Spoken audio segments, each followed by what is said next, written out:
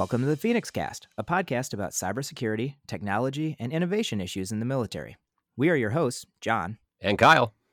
I am a U.S. Marine, and the opinions expressed on the cast are mine, not official military policy. The opinions expressed by Kyle are his own, not his employer or any other business he's associated with. For today's episode, we have some special guests, Aaron and Jason. Thanks for coming on the cast. Could you give us a quick intro, please? Hey everyone, thank you for having me over. So my name is Aaron. I've been in the Marine Corps for a couple decades now, I think. Yeah, since I was a youngin. Really, what I do, it's a lot of network engineering at the beginning, and now it kind of morphed into a network security, especially with this new, I wouldn't say new, but cloud technologies that are emerging, and we're starting to look at investing. So my responsibilities now, it's quickly becoming shifting our on-prem capabilities and integrating them with the cloud. And so that's what I do now. Aaron, I love that you think that cloud is new. It warms my heart, buddy. I said for the Department of Defense. Always got to throw that disclaimer in there. And I'm Jason Henderson. I am a former Marine as well. Did about 8 years in the networking field, data network specialist, 0651, and then moved into cybersecurity, 0689, shortly before getting out. And now I work at Microsoft as an Azure infrastructure specialist, which really just means I'm sort of like the shepherd for our customers in getting to the cloud. And so that's what I've been doing for the last few years. And I have a heavy emphasis on the DoD as a whole as I do that. Glad to be here. Great. And again, thank you both so much for coming on. So let's get right into it. So to frame what we're going to talk about here, you hear about the cloud and about how it's going to be transformative for your business or for your operations. And generally, they're talking about the thing you're trying to do, the website you're trying to host, the resources you're trying to put out there, or the service that you want to provide somebody. However, all of those things, while great, necessary, and the thing we're shooting towards, need to be secured. So the DoD has provided us a framework by which we will secure assets in the cloud, and they've called that an SCCA, Secure Cloud Computing Architecture. So Aaron or Jason, whoever wants to take this one, tell me, what is an SCCA? What kind of components do we have in here? And give me a general idea of how this compares to maybe something I know about already. Sure. So I will go ahead and start, if you don't mind, Jason. Yeah, go ahead. All right, great. So, Man, this is the most polite guest we've ever had, John. no, my parents raised me well. It'll stop soon. Yeah, just give me a couple minutes. No, so really, what is the SCCA, the Secure Cloud Computing Architecture? To your point, it's really comes down to just a standardized approach for security in the cloud, right? And not so much network security, but also application and identities, right? Managing all those services and protecting them as well. So there are 4 components to the SCCA, the Secure Cloud Computing Architecture. First one is the cloud access point. Second one is the virtual data center security stack, VDSS. Third one is the virtual data center management, or managed services, I should say, the VDMS. And then there's the trusted cloud credential manager. The first component, the CAP, that's everybody calls it over here, the CAP. So the whole purpose of that is protect the Department of Defense networks from the cloud service provider when it connects to it. It's mainly network security. It's, like I said, a network boundary. The second component, the VDSS, Virtual Data Center Security Stack, is that is a component that typically resides in the cloud service provider's environment, provides network enclave security, so it protects mission owners, application owners that are residing in the cloud from themselves, from other application owners in the cloud, and also from attacks coming from the or external outside of that cloud service provider. And then you got your VDMS, your virtual data center managed services.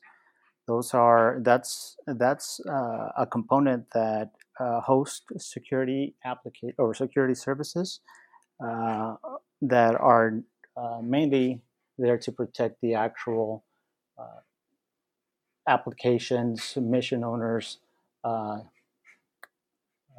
databases, identities, and provide other services that normally would be provided on-prem, such as DNS, DHCP, and those type of services. The fourth component being the TCCM, the Trusted Cloud Credential Manager. That's really more for credential management. Typically, it's role-based access control, and it follows some sort of a least privilege access model. So, Jason, if there's anything that I miss, I think I covered them all. Yeah. I think that the big thing is that when I talk to people about SCCA, it does have these four components, but at its core, what it is it's a set of security controls that need to be deployed somewhere in your architecture for all DoD customers who are migrating to the cloud. So if you're a mission owner, an application owner that is dropping some sort of application into the cloud, you need to have these security controls accounted for as part of your ATO or authority to operate.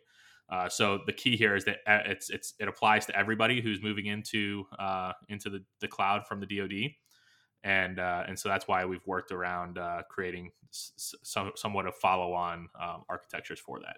Excellent. And if I was just a glutton for punishment and I wanted to go out there and read the manual, where would I go to do that, and what would it be called? So the actual document is called the Secure Cloud Computing Architecture Functional Requirements Document.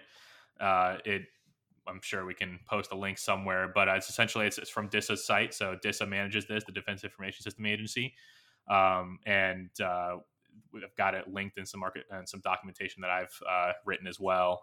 But that's where you would go pull it down from, is DISA's website.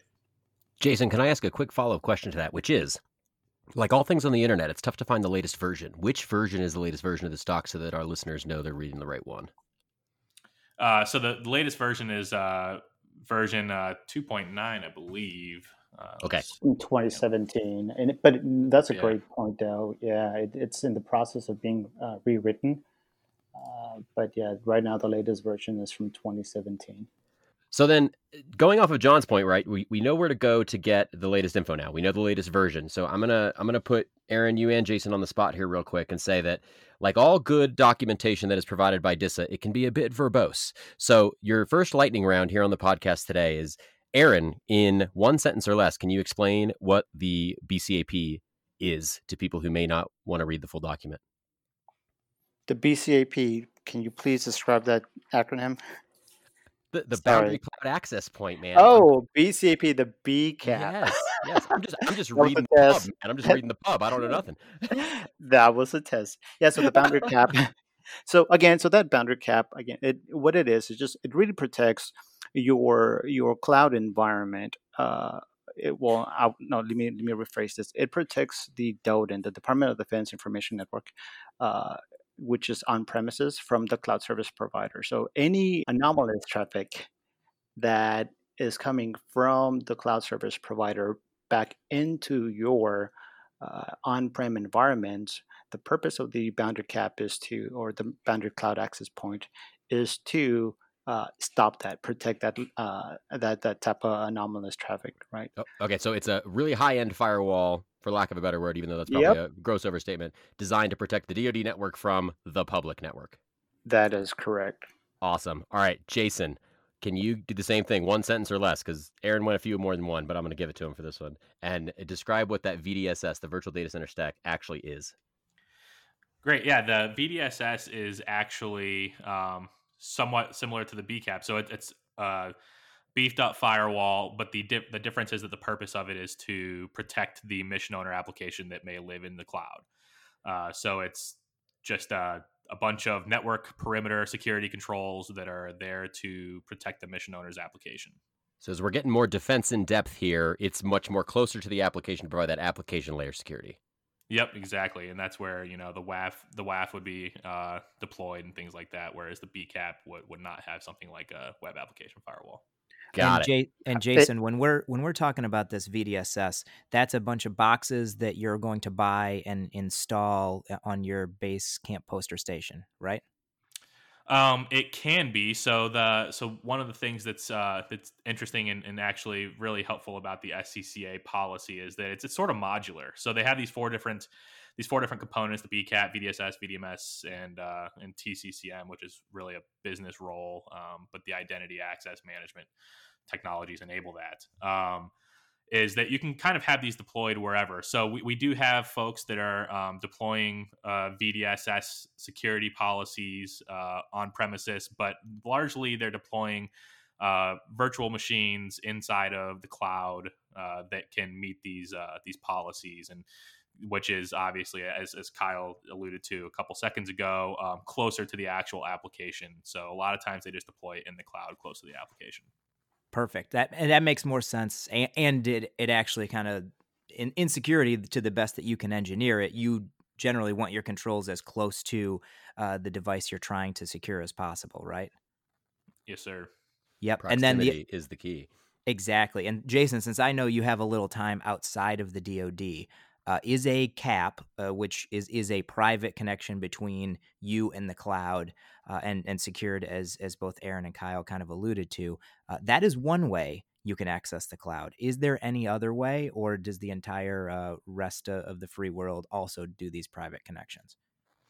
Yeah, I mean, there's a few different connectivity models to the cloud, and with that, there's different security postures in place as well. So in the federal government, where I spent a lot of time as well, they have similar policies to the SCCA policy and what they call a trusted internet connection, and they have some prescriptive guidance about, from if you're living on a federal government's network and you have an application living in the cloud, the different policy enforcement that needs to be in place in order to do that. Similar to what a boundary cloud access point is, or a BCAP, but a little bit watered down. Whereas they actually enable more of I would say, like a public DMZ model. So there's also a lot of customers that, especially in COVID times, where you might be working from home and you don't want to have to throttle all your traffic and push it through the bottleneck to your on-premises network via VPN to be able to get to your application. You might just go directly from the internet to the cloud. And then there, they might deploy some sort of DMZ that looks and feels like the BCAP as far as the different controls that you implement, but it's actually at the perimeter of the cloud as opposed to directly connected to it, and all traffic forced on premises through that boundary cap to get to the cloud. If that makes sense. Yeah, sounds good. Sounds like I have kind of two options for connectivity models, and probably a lot of nuance in between. You can either do like the CAP style, where it's a private connection, or semi-private connection, or you could do a access the cloud from the internet model, and obviously you'd want to shift your controls a little bit to make up for that. So yeah, thanks for explaining that. and there's one thing that we should probably say though is that these three components, or really four components of the SCCA, really apply to all types of information level, impact information level in the cloud. So impact level 5, 4, and now 2. But in terms of the virtual data center security stack and the virtual data center management stack, I don't believe those really apply to all three offerings from cloud service providers. So if we're talking about software as a service, which is your typical, most people are familiar with Office 365, VDSS and VDMS components don't generally apply to that. What I would say though, that obviously the cloud access point, the boundary cloud access point, does apply in protecting that level, that user traffic for SaaS offerings. Does that make sense? Yes, that makes sense. And you and Jason introduced a couple different concepts. So DMZ, standing for demilitarized zone, a kind of like in between period where you can put some extra controls in. And then Aaron mentioned ILs or information levels. And if you read that 242-page, very exciting document from DISA, you can read about how information levels correspond to the sensitivity of the data that you are protecting in there. Again, a lot of detail, a lot of nuance, probably something, a separate podcast just for that. But just catching everybody up, that's what we mean. All right, so I'm gonna keep this rolling and say, Aaron, it's back to you. Can you explain, trying to get a sentence or less if possible, but virtual data center managed service, what is that? Yes. So your virtual data center management services, your typical services that are required to support and protect your application on-prem. Now they would be hosted in the cloud in a separate virtual network or subscription that would be just hosting again those security services And so for give me an those example. owners. So your endpoint security EPO server, right? You're deploying that endpoint security policies down to your application hosted in a separate environment or a separate virtual network. So that would be, I think, a perfect example. Yours. Mhm. And so when we think about managed services, right, like especially from a cloud model, if you're coming from the outside world, managed service generally means like a thing that I don't have to deal with. I just get to consume it in some way. You can sort of think of Office 365 as managed email and managed document store, where you don't have to worry about the underlying infrastructure at all. Is that a good corollary to say that it's any of those things, or is there a subtle nuance difference? No, you're spot on. Typically, your cybersecurity service provider will provide those security services or managed services to you as the application owner. And on-prem, obviously, it depends on the cost models. But typically, in the Department of Defense, that is enterprise service that is provided to those application owners for free. So you Awesome. decouple. Sorry, go ahead. No, go ahead, man. So you decouple the security services from the actual uh, from the application itself, if that makes sense. Yeah. So are there a list of pre-approved services that like all DoD entities can choose from? Well, when it comes to services, there is a cybersecurity reference architecture that every single Department of Defense typically follows. It's organic to that component, but there is a parent document that the service components follow. It's a document that dates back to, I also want to say back in 2017. It's a memorandum uh, that was published by the Department of Defense Cybersecurity uh, military department. Let me see. Let me see if I can remember correctly. It's a memorandum for secretaries of military departments by the Joint Chief of Staff, and it talks about the cybersecurity activities that are mandated to be performed for a mission owner in the cloud. Okay, so if I wanted to create a new service and add it to that list, do I have to go through the Joint Chiefs basically, or is there an approval agency for that?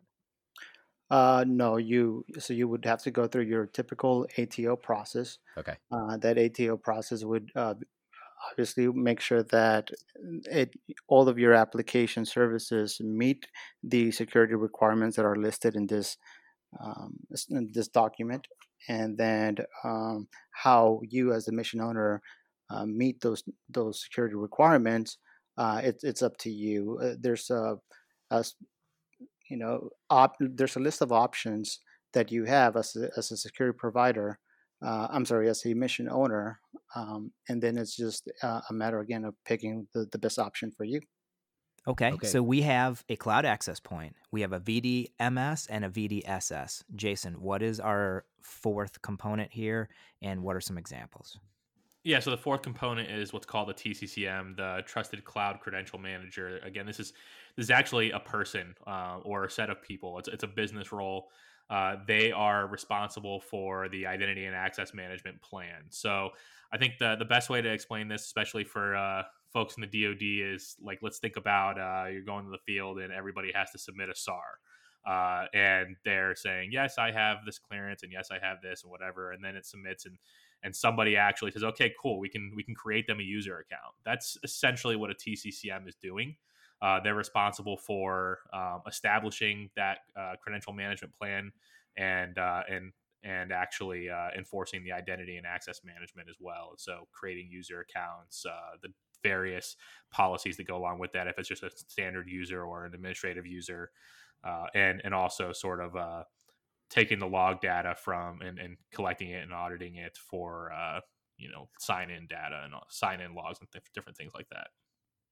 Excellent. And in previous casts we have covered how incredibly important it is that TCCM is generally going to govern that first set of credentials as well, because we covered the importance of making sure that you don't leave that first set of your master set of credentials unsecure. And so I'm guessing that TCCM covers down on that.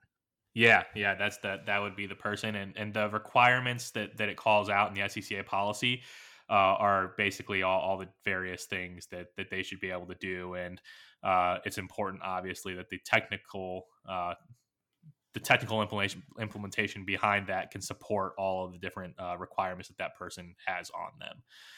So that's really all about identity access management. And so, Jason, is this an individual, or can you have, dozens of TCCMs within your environment, or is it an organizational identity? So I typically see it's more of a team. There is usually an individual in the cloud. There's always this term of like enrollment owners, and typically they're kind of like the top level. They're the people that can create your cloud subscriptions and all of that, and they're the people that can create a subscription admin and give them rights into the subscription so they can start doing actual cloud deployments. And so that person is usually what I would say is labeled as a TCCM, is the top level owner that can divvy out subscriptions and push down various credentials to the different application owners, and then really you got to look at it as a holistic thing. So as they push down those credentials to different level of administrators, they bear some responsibility as well. So as long as the full identity solutions are being managed across those different individuals, that's really what they're looking for. Okay, so is it safe to say that in a traditional Windows environment, your enterprise admin and domain admin being the God mode, if you will, of being able to do what you want on the network and do what you want on the information system, in the cloud, we're going with this TCCM as the person who can kind of make all the decisions and has the utmost trust and confidence of the command and the technology? Yep, I would say that. Absolutely. Baller. Sweet. So, Jason, one of the really exciting things is you've actually done this before. So I posted on the official Twitter account for the cast the video that you did about a year ago on SACA. And to keep the acronym straight, SACA is a specific implementation of an SCCA, the Secure Azure Computing Architecture. So could you talk us through what you did with that? You don't have to get too deep into the specifics if you don't want to, but so you took the manual and you said, I'm going to build an SCCA, called it a SACA, and you put some things together. Can you give us an example of what that kind of looked like, how you did that, and some of the things, maybe challenges you had or design considerations you made? Yeah, absolutely. So again, the key here is that all these controls need to be met in some way or fashion by a mission owner, right? So as I looked at this, this is obviously a pretty big lift, and this is a slow point for adoption to the cloud. And so what I looked to do, along with another former Marine who actually I did multiple deployments with and was rackmates on both of those deployments, that we both worked here together, we decided that instead of just going to each individual DoD customer and having this conversation over and over again and getting on the whiteboard and designing out the architecture, if you will, it'd be good to sort of just create a straight up reference architecture and try to get some automation put in place for the things that will look the same across all the different DoD components. So as we did that, we sort of decided to come up with a name instead of saying a long-winded, this is a secure cloud computing architecture, reference architecture. If you're deploying on Azure, that just doesn't sound cool. So we tried to come up with a bunch of cool names because we're Marines, and it's not like, but we weren't doing very well. So we decided to keep it simple, and so instead of just calling it secure cloud computing architecture. We just, instead of calling it cloud, we specialized it down. We moved it down to specifically for Azure. But this architecture is really similar, no matter what cloud computing platform you're moving into. So it can definitely serve a purpose elsewhere as well. But essentially, what we did was we just looked at how we're going to, if we were going to deploy this, if we were Mar4 Cyber and we needed to deploy this, how would we do it? And so we started looking at the requirements. We mapped them to Azure security functions, and started looking at where some of the gaps were, and then decided, to bring in some what we call network virtual appliances, which are really your traditional firewalls, that you use today on premises, like F5s or Citrix NetScalers or Palo Altos, or whatever you're comfortable with and bringing it into.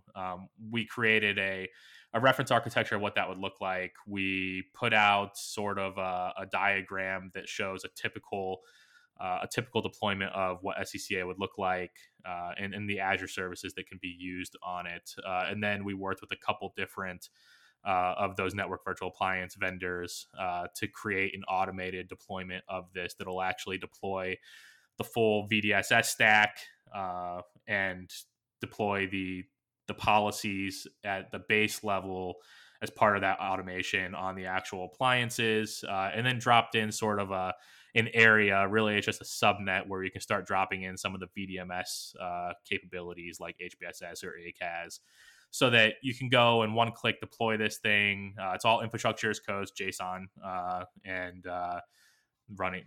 It's what our infrastructure runs on is our Azure Resource Manager is just a JSON on the back end.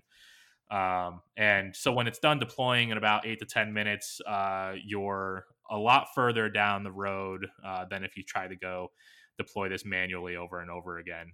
So that's really where we got to. And then we started providing some guidance of what we think the best way to go about this is.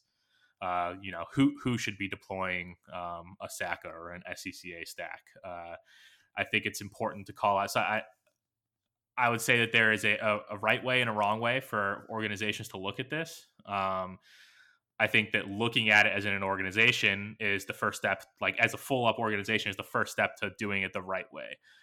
Whereas we've seen some across the DoD, we have deployed an SCCA, a SACA, if you will, for an individual mission owner application because they needed to move an application into the cloud, and they didn't have anybody else that was running an SCCA environment yet.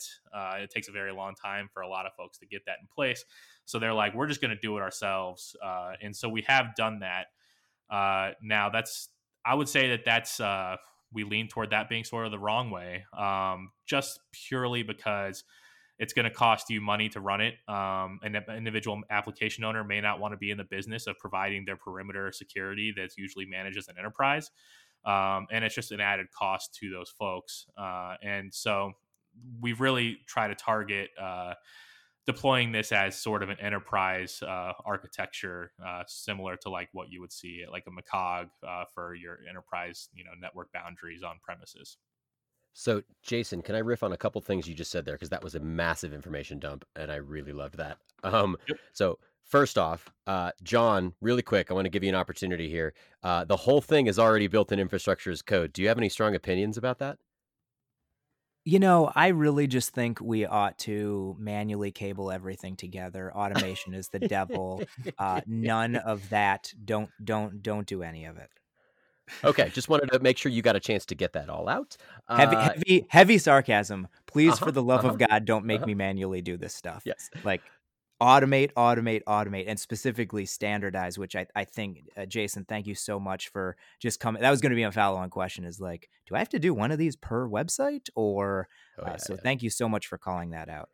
Yeah, and I'll go through and say also, Jason, like you are the only other person on this call that is not active duty, correct? That's correct. Okay, so I got to ask this in-depth question for you. And first off, let me start by saying, as someone who knows what it takes to actually make a reference architecture for anywhere, just kudos to you, sir, for building this thing, because I've been browsing it over the last few hours as we've prepped for this, and it's really clean and thorough and just like well done, sir.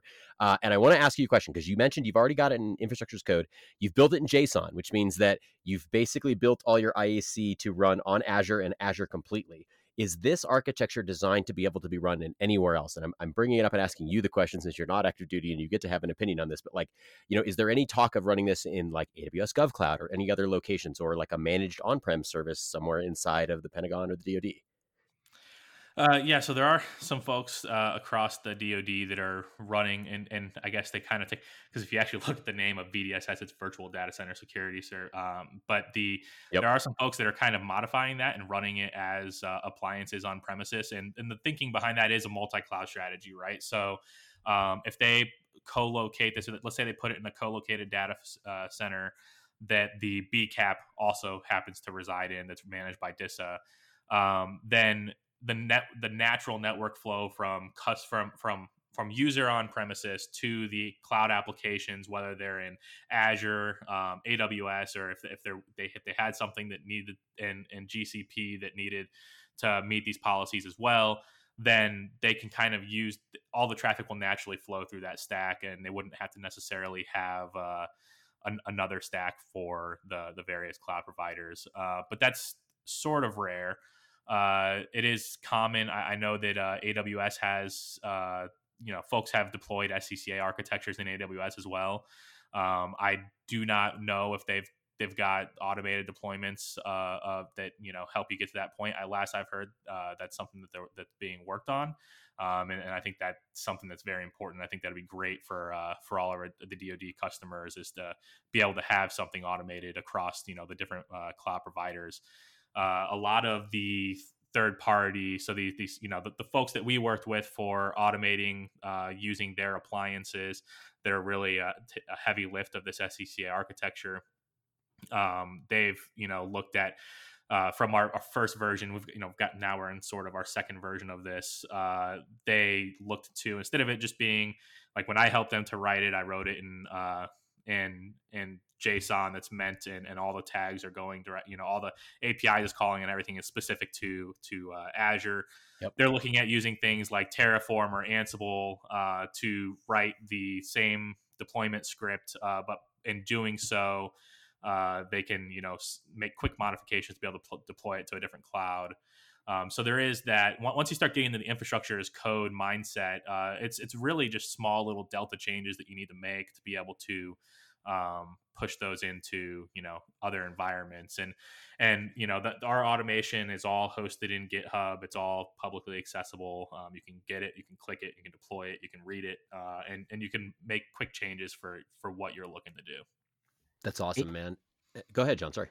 Jason, if we could just zoom back real quick for the audience who may not be super familiar with this. So when we say JSON, JavaScript object notation, it's a file format talking about attribute and value pairs. So what does that actually mean? And give me kind of like, if you set JSON up, what could you have it do for someone who is getting ready to deploy? And then if I told you can't do that and you have to do it manually, what does that look like? Why does somebody want to do this? Yeah, so I think it's important to talk about across all the different cloud providers, what the actual infrastructure is running on. So for Azure, what I do today, if you go to the Azure portal and you deploy 1,000 resources, what it's actually doing is, in the background, it's writing a JSON template for that deployment. What we call Azure Resource Manager is really just the infrastructure as code that's running and deploying things on our servers. So whenever you deploy anything, you can actually go and click download, and it'll download this file that actually has all of your infrastructure in it, and you can redeploy it the exact same way. And so what that really means, we've had some customers that have, when it comes to downtime and they have some sort of disaster, and the infrastructure needs to be redeployed, or it really gets into like their how much downtime is acceptable to them, something we call RPOs and RTOs. And a lot of times, if it's something that's not really, they don't need to have, 3 nines or 99.999% uptime on their application. They might actually just straight up use these JSON templates that are being written as infrastructure as code in Azure. They might just use those as their backup and restore. So let's say something happens and they need to quickly deploy to another region. They just take that template and they click go and hit deploy in the other region, and then their infrastructure is up and running in a matter of minutes. And that's can be used as a backup. Or Jason, let me just throw out there for all of our listeners here today as well.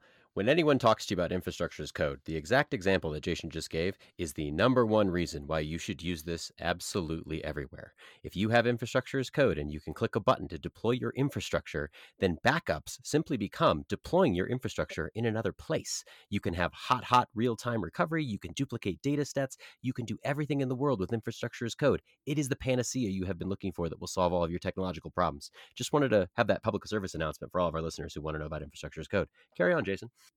Yeah, no, and I think that the even better is that as you start looking at development and the different stages of an application's lifecycle, it's really easy to duplicate what you're going to have in production in a development environment by just ripping down that template that runs in the background, ripping that down, deploying it in a sandbox, if you will, make some updates to it, and be able to have a duplicate of what you're trying to do in production. That's something that's really, really common. Whereas like today, let's say you have a data center, we'll call it a whole entire data center, because realistically you could deploy all the same resources as code in the cloud. You have your data center, and then you want to have a second little play zone that, in the Marine Corps, so the Marines can train on your actual services that are running in the data center. You would have to actually literally go build a second data center with all the different physical hardware, manually type in all the configs, all that kind of stuff. It would take a really long time, and it would take a lot of money. Whereas you can actually just go take it, instantly deploy it as code into another region, or even just into another subscription, give your Marines access to be able to train and do whatever they want to do in there. Let's say you want to start actually trying to break some things, or it's, run various scenarios against that infrastructure. You could do that pretty instantaneously, and it will be the exact infrastructure that you have in the real world. And it also removes the human factors of error correction, right? Like fat fingering a command to set up your X server, or whatever, isn't a thing in infrastructure as code land. Yep. I just had daytime nightmares about all the CRQs, change requests that Aaron would have to submit if we were going to do what Kyle's talking about, having your backups, like putting code somewhere else. I think Aaron would be tied up for weeks just writing CRQs for that. No, but we want to get to that point. I think we want to leverage those templatized formats of deploying these security services to all the mission owners. It makes I think it's going to make the MACOG as a cybersecurity service provider's job a lot easier, right?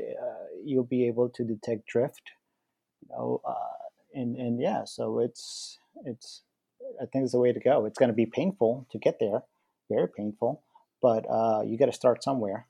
So. Absolutely. And when Azure talks about the term governance, this is something that kind of struck me as I was doing my initial cloud classes. We hear a governance, and I think what generally pops to head for me is paperwork and people and processes. I almost never think of that as technology oriented. But either Aaron or Jason, if you want to take this, governance actually means some technology when you're talking about Azure, and it's pretty close to what we are talking about here. So can you walk me through that, and what would be an example of how governance can help you on the security side, but not slow you down on the infrastructure as code side? Yeah, Aaron, you want to go take a stab at that, and I'll add in some color on top of that? Yeah, sure. Yeah. So when we talk about Azure governance, I'm really talking about the organization that governs the tenant, your Azure tenant, right? And the inheritance model all the way down to your subscription levels. So you have configuration management groups that are typically nested. I believe you could have up to, uh, and Jason, this is where you're going to correct me, but I want to say you can have up to 1,000 down, but then horizontally, you could have. You're limited to how many you can have horizontally, right? So it's think about it like as an Active Directory model where you have OUs, organizational units, nested within each uh, hierarchy, right? And they all funnel to the owner of the tenant, right? So that's really when it comes to what I mean by Azure governance. It's just a role-based access control and as a way where you can mark or set permissions to your to your residents essentially within your tenant, and also identify the cost that each subscription is generating, and then you can map all of that. So, Jason, please. Yeah, yeah, and to add a little bit more to that, the and it's gonna it's always gonna come back to the infrastructure as code because that's what the cloud is. So you can actually you can look at it from the monetary standpoint there of the governing the costs and the different owners of those costs and all those things through your governance your quote unquote governance model. But there's also the security component of this, right? So uh, with and this is something that's very common across the major cloud providers as well, is that you're able to create these sort of management groups, and within them, let's say you have various types of things. So Macog, let's say they're running an enterprise SCCA, for the Marine Corps. If they might be inside of a management group that has various other policies or guardrails around what they can and cannot do. And so, for instance, things that you can and cannot do. You might not be able to deploy public IPs inside of your enrollment, or you might not want to be able to deploy various services because let's say they want to go deploy a service that's not doesn't have the provisional authority to operate at impact level 5 within the cloud, and you need an impact level 5 service. You might have a policy that is nested underneath this management group that says, okay, these are the services that you can deploy, and they are IL5 accredited. So if you go try to deploy, if your subscription lives inside that management group and you try to deploy that resource, it'll essentially the deployment will fail per the policy that you have in place. So when you have this management hierarchy, you can start to tailor those to the different use cases. And so in my federal the federal civilian world, there's organizations that do a lot of and same thing in the DoD, but I don't work with them quite as much. But let's say it's a research and development type of environment where they have their corporate IT stuff that's actually in production. It's important to their business. It's mission critical for their business. They might have a management group that has a bunch of different guardrails laid down into it that when their subscription lands in that, they can and cannot do various things. And that's all controlled via templates that are policies on top of infrastructure as code. Whereas there might be another management group, and so a lab comes in that needs a lot of needs to be able to do whatever they want. They go to the folks that are managing this hierarchy, someone like a TCCM, and say, I need to get an Azure subscription, or I need to get a cloud subscription to be able to do X, Y, and Z, and I need full control in there because I'm testing things and it doesn't really matter. It's not really mission critical data or anything like that. Then they're like, okay, great. Let me put you in your subscription in this management group, and it'll inherit these controls that is less locked down than what my corporate IT policy is.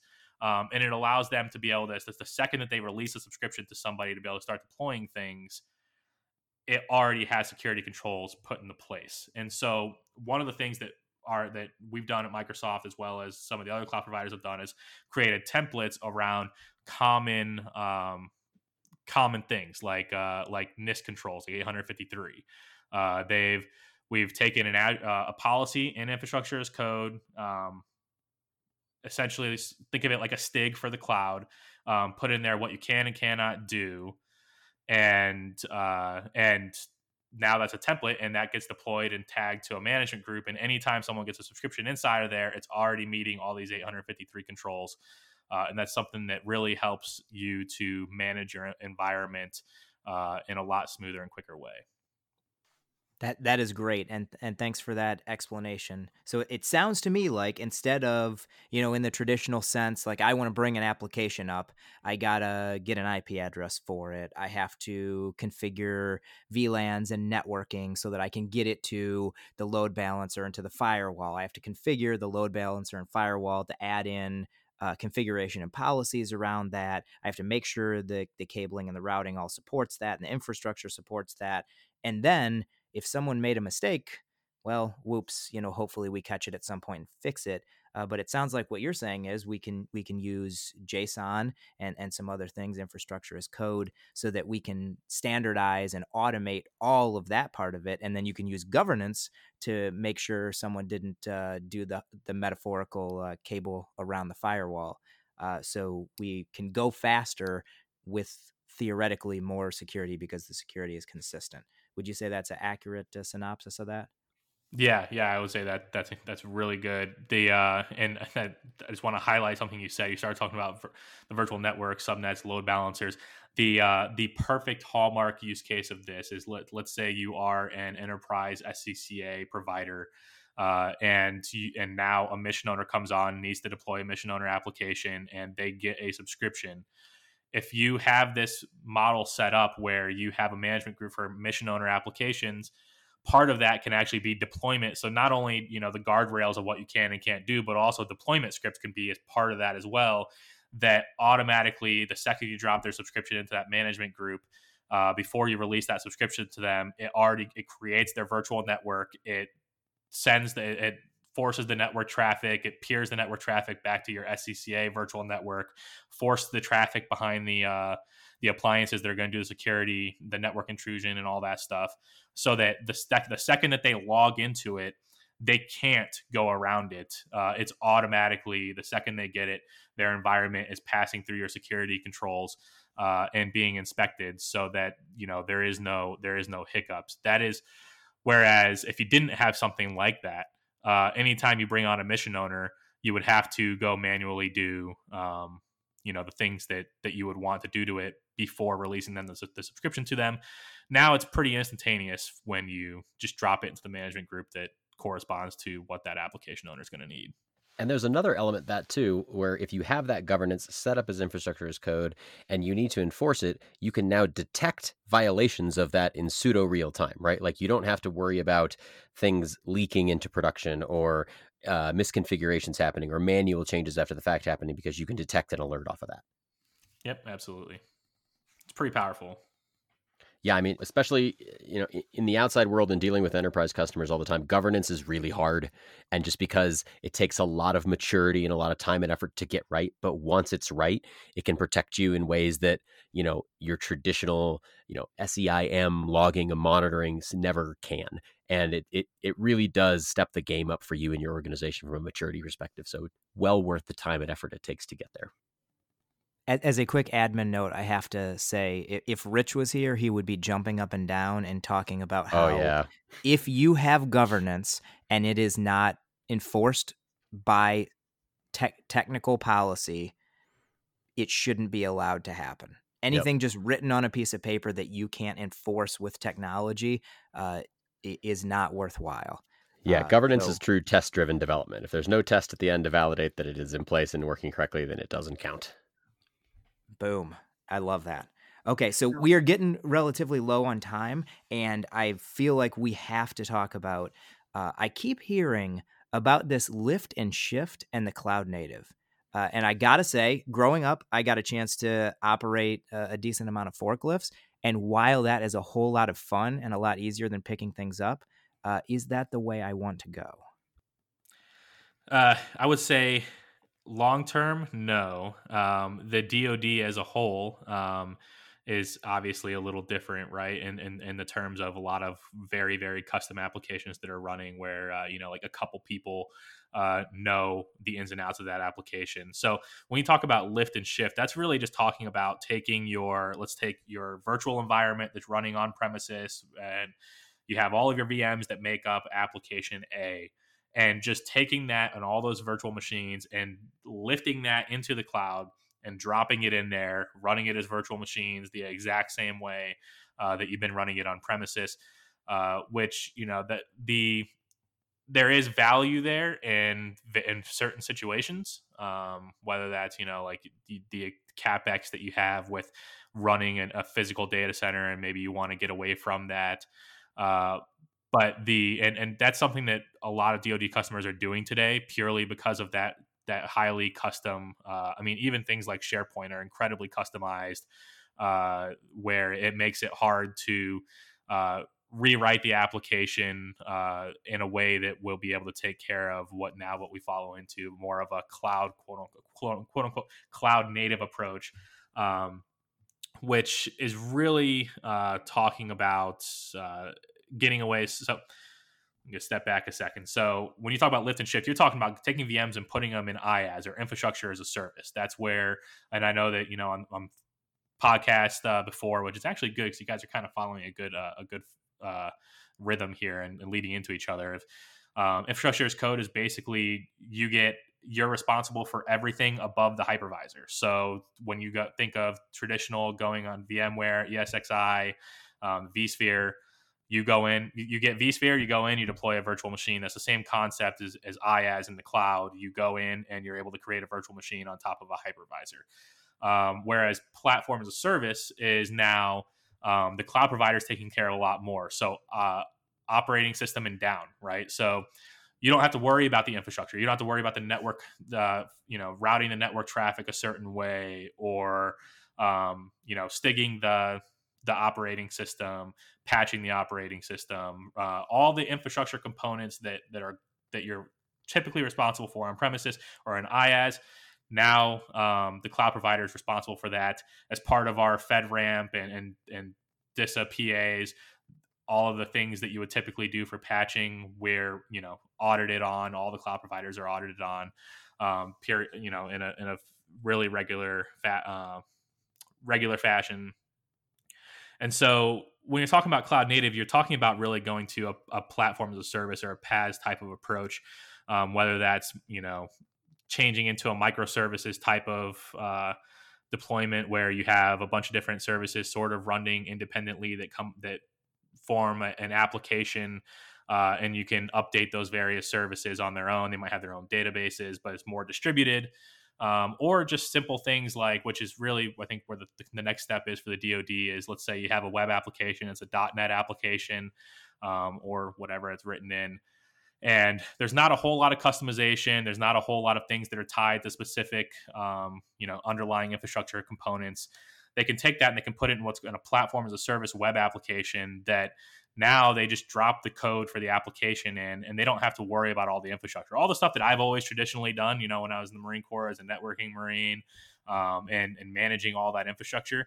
Now you don't have to have, those people dedicated to do that. You can actually just worry about deploying the application itself, and then it can call on a platform as a service SQL database, or any NoSQL database, or whatever database it is. Instead of actually operating the virtual machines and allocating resources, creating the actual databases inside of that, now you just get a bucket that is your database, and you can start deploying things in there. You can connect that database to your PaaS application, and now the lift of all the patching and all those things that you have today for your infrastructure, you don't have to worry about that. The scaling is a lot better, and that's where I think the cloud native, if you will, approach that the DoD is closest to really is. And in terms of what we're talking about today with security and the SCCA policy, the DoD needs to be looking at the next iteration. I know Aaron mentioned earlier that the policy is sort of being rewritten. It's critical to take that type of those use cases for platform as a service to heart as they're developing these policies, because some of these security controls sort of handcuff you in the terms of what PaaS services you're able to use. And that's really largely because it's forcing you to route traffic a certain way, whereas platform as a service, again, you don't control the networking as much. It's all managed for you. You don't have that custom ability to be able to push traffic one way or another, unless there's other services that bolt onto it that can do that for you. I know that was long-winded, so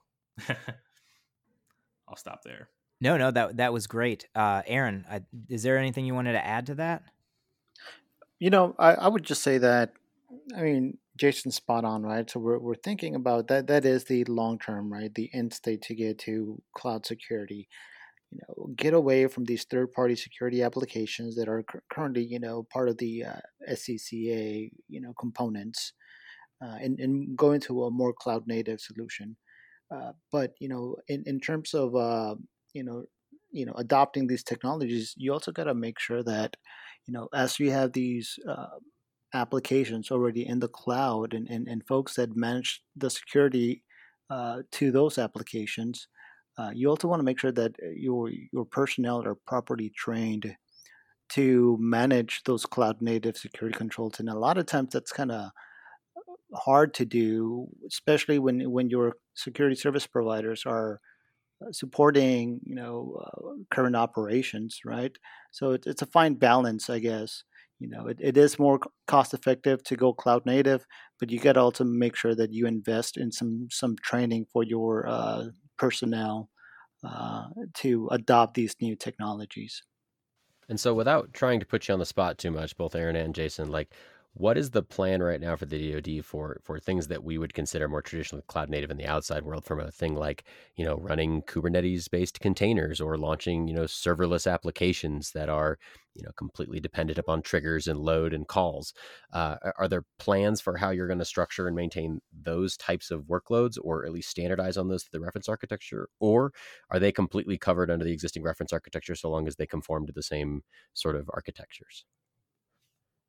Jason, you want to try that first? Yeah, so I would say that the current policies aren't necessarily geared towards a cloud native approach. It does open up the door to be able to use various services to meet, policy 1, policy 2, policy 3. Some of those can be met with more cloud native security tooling, which, when I say cloud native security tooling, I'm talking about things that are running as PaaS services as opposed to a VM inside the cloud that can also secure, PaaS applications as well.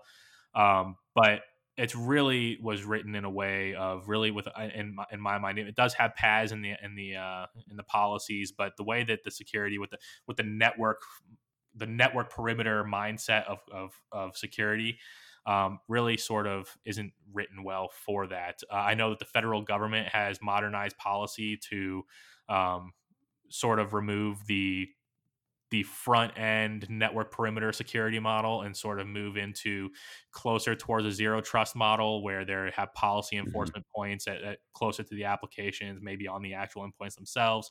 Yep. Which will really help that. And I think that a lot of this COVID stuff that's going on is accelerating this in the DoD at a really, really high pace. And so I think that now they're starting to think about it. Obviously, I am not a DoD employee. I am work at a cloud service provider. So, Aaron, I'm not sure if you can answer that from what the actual plan is from your from your purview. But I think that it's definitely something that needs to be looked at. And I think that it'll eventually get there. And once again, I mean, there are platforms of services that you can use that can be tied into a private virtual network with various services across all of the, GCP, AWS, and Azure. They all have these types of services where you can sort of privatize PaaS services, and you can do those things today in the existing policy. But Aaron, if you want to add anything. Right. Yeah. The SCCA FRD, or the DoD Cybersecurity Activities Memo in the cloud, both of those just really state that those cybersecurity requirements have to be met. Right. It provides a recommendation on how to meet them, not necessarily tells you exactly that they have to be met a certain way. So it's really left to interpretation, and that's part of the problem, I guess, that the Department of Defense is having, right? So as you know, we look at moving forward with using these cloud native security technologies, You just have to be aware as a security engineer that the offerings that you're looking at leveraging are offered in uh, the cloud service provider and in the information impact level that you're planning on deploying that security architecture, right? So if you're looking at taking advantage of some of the Azure application web firewalls that are offered in a commercial environment, but your application has to reside in an information impact level 5 environment, right? Well, you just need to make sure that that service from Azure is available in that IL5 environment, so then you can take advantage of, right? So in terms of our way forward for security, the architecture that we're looking at deploying, that SCCA or SACA, if you will, and for the department, well, for the Marine Corps, it is very heavy on third-party security applications. So your typical F5s and your HPSS, EPO, servers, right? Your Nessus scanners. But eventually, what we want to do is move away within, couple years after that, training obviously the service providers, the cybersecurity service provider, the McCog personnel, to use those cloud native security tools, and then start adopting those new technologies from Azure and also from AWS. So it's going to take some time, roughly, probably a couple of years, 2 to 3 years at the earliest, but definitely how we will meet those requirements will be, by those third-party security applications. Okay, so I want to put you a bit on the spot. I know we're running low on time here, so this will probably be my last question. But if I wanted to go out today and launch an application on like Azure Functions, meaning I want something like event-driven serverless, right? And when we talk about cloud native, right, just for any listeners that may think that that's a bit of a nebulous term, because it is. When I think when most people talk about cloud native, they talk about how far away from the hardware can they get, right? And I think that like in my world, I deal with GCP and AWS all the time. Like cloud native for most people is like, can I just worry about my code? I don't care about any CPUs, any GBs of RAM, or any hard disks or anything. All I want to do is worry about my code and the execution of my code and how my code triggers. So like if I wanted to run something on Azure Functions right now, could I do it under the SOCA and the SCCA? Something specifically like that, probably per the policy, it'd make it very difficult to do so. So those are that kind of Okay. capability that I think is critical to the cloud is definitely handicapped in that sense, because it's not something that can you can put a network appliance in front of and capture and break and inspect the when it makes a call. You can't force that call to go through a stack and then break and inspect and then read what's inside of it. You need to be looking at more security around application insights and things that are actually meant to watch what's happening, that are provided by the cloud providers, which isn't really enabled very well through a policy like this. All right. And the last thing. So if I put an F5 in front of calling and triggering my serverless events, would you then be able to have the like L7 inspection capabilities that you would need? Yeah, if you could force that traffic. So again, that might be something. So let's say you have an Azure function that's going to do something to something that lives on premises, and that applicant, and so it makes that call, flows over the BCAP. If you had an F5 sitting on premises that it's sat in between that network flow, then yes, you would be able to do that. But if you're calling to something internal to Azure, which is really probably what you'd be doing, or in another cloud provider, then there's no real way to take that function and it'll just go directly to the service inside of Azure. It won't route through an appliance like that. So you'd have to look at something more quote unquote cloud native within the Azure security field, within our Azure security offerings, like using things like an Azure Application Gateway, which is our WAF that is a PaaS web application firewall that can sit in front of it, or using Azure Security Center to ensure that things are locked down in the right way. But putting an appliance in there is not. There's no way to route that specific service. Now, one of the things we are doing in Microsoft specifically, and I'm pretty sure all the cloud providers are doing this as well, is engineering more what we call service endpoints or private links, where you could take services like that and attach them to a virtual network, and then the virtual network you can control the routing. We're getting more and more services dropped in that are compatible with that sort of configuration. But like Azure Functions today, that specific use case is not one of them that's currently available. No worries, man. I love it. Room to grow, dude. Room to grow. Sounds great. This has been amazing, but sadly we are now at time. So I'm going to give a very short chance for either Aaron or Jason to put some final thoughts on, and then we'll need to outro. I guess the thing that every single mission owner or application owner should do prior to thinking about moving to the cloud is making an assessment of your application. Try to identify how your application communicates with the rest of the enterprise. Is it really cost effective to move it to the cloud, to Azure, AWS, right? And is it just that application, or should it also be, as a mission owner, should I also be considering moving additional applications that are perhaps hosted outside of my local on-prem data center, right? And then once you figure that out, right, start training your personnel on on the technologies that would be that are going to be hosting that application. So whether it's Azure or AWS or Google Cloud, just throwing it out there. Or Google, I hear, is a thing too. It's Jason. pretty badass. I don't know.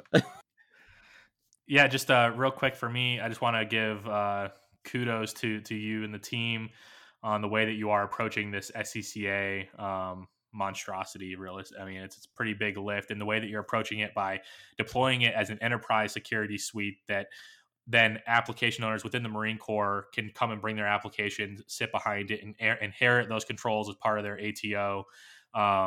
That's going to enable you to be able to rapidly onboard applications, which what that actually means is that you're going to be able to deliver this capability that the cloud offers, these different services, eventually things like Azure Functions or different quote unquote cloud native toolings and the AI and machine learning stuff that we have available. And by doing this in an enterprise mindset where it's going to be set, running, all the ATOs inherit those controls, and the mission owners don't have to worry about it, is going to accelerate your transformation into the cloud and really deliver a lot of capability to the warfighter, which is really what it's all about. And it's definitely, you talked in the very beginning about the right way and the wrong way of doing things. That is the right way to go about SCCA, and definitely exciting stuff for our Marine Corps. So I'm definitely happy to see it. Great, thanks. And Kyle, any last thoughts? No, this has been one of the nerdiest podcasts we have done yet. I just want to thank Aaron. Thank you so much, Jason. Thank you so much for coming on here and talking about this stuff. This is the things that I love to nerd out on, and I appreciate you both being here today. Yeah, thanks, guys. Thank you for having us. And thank you, dear listeners, for joining us. So just a reminder, you can connect with us on social media at twitter.com/USMC_TFPHOENIX. That's TF Phoenix. And then Jason and Aaron, is there any social media you would like to plug? I don't personally have one anymore. So LinkedIn for me. So just Jason Henderson on LinkedIn. Yeah, and I stay away from social media when it comes to work. I try to stay anonymous. All right. Well, we've got our two social media scaredy cats. I am Kyle Moschetto. If you can spell my name, you can find me everywhere. And listeners, we're going to put a bunch of links to a lot of the documentation that we talked about here today in the show notes, because it's kind of hard to Google these things and find it. So we're going to give you the direct links. Thanks again for joining us.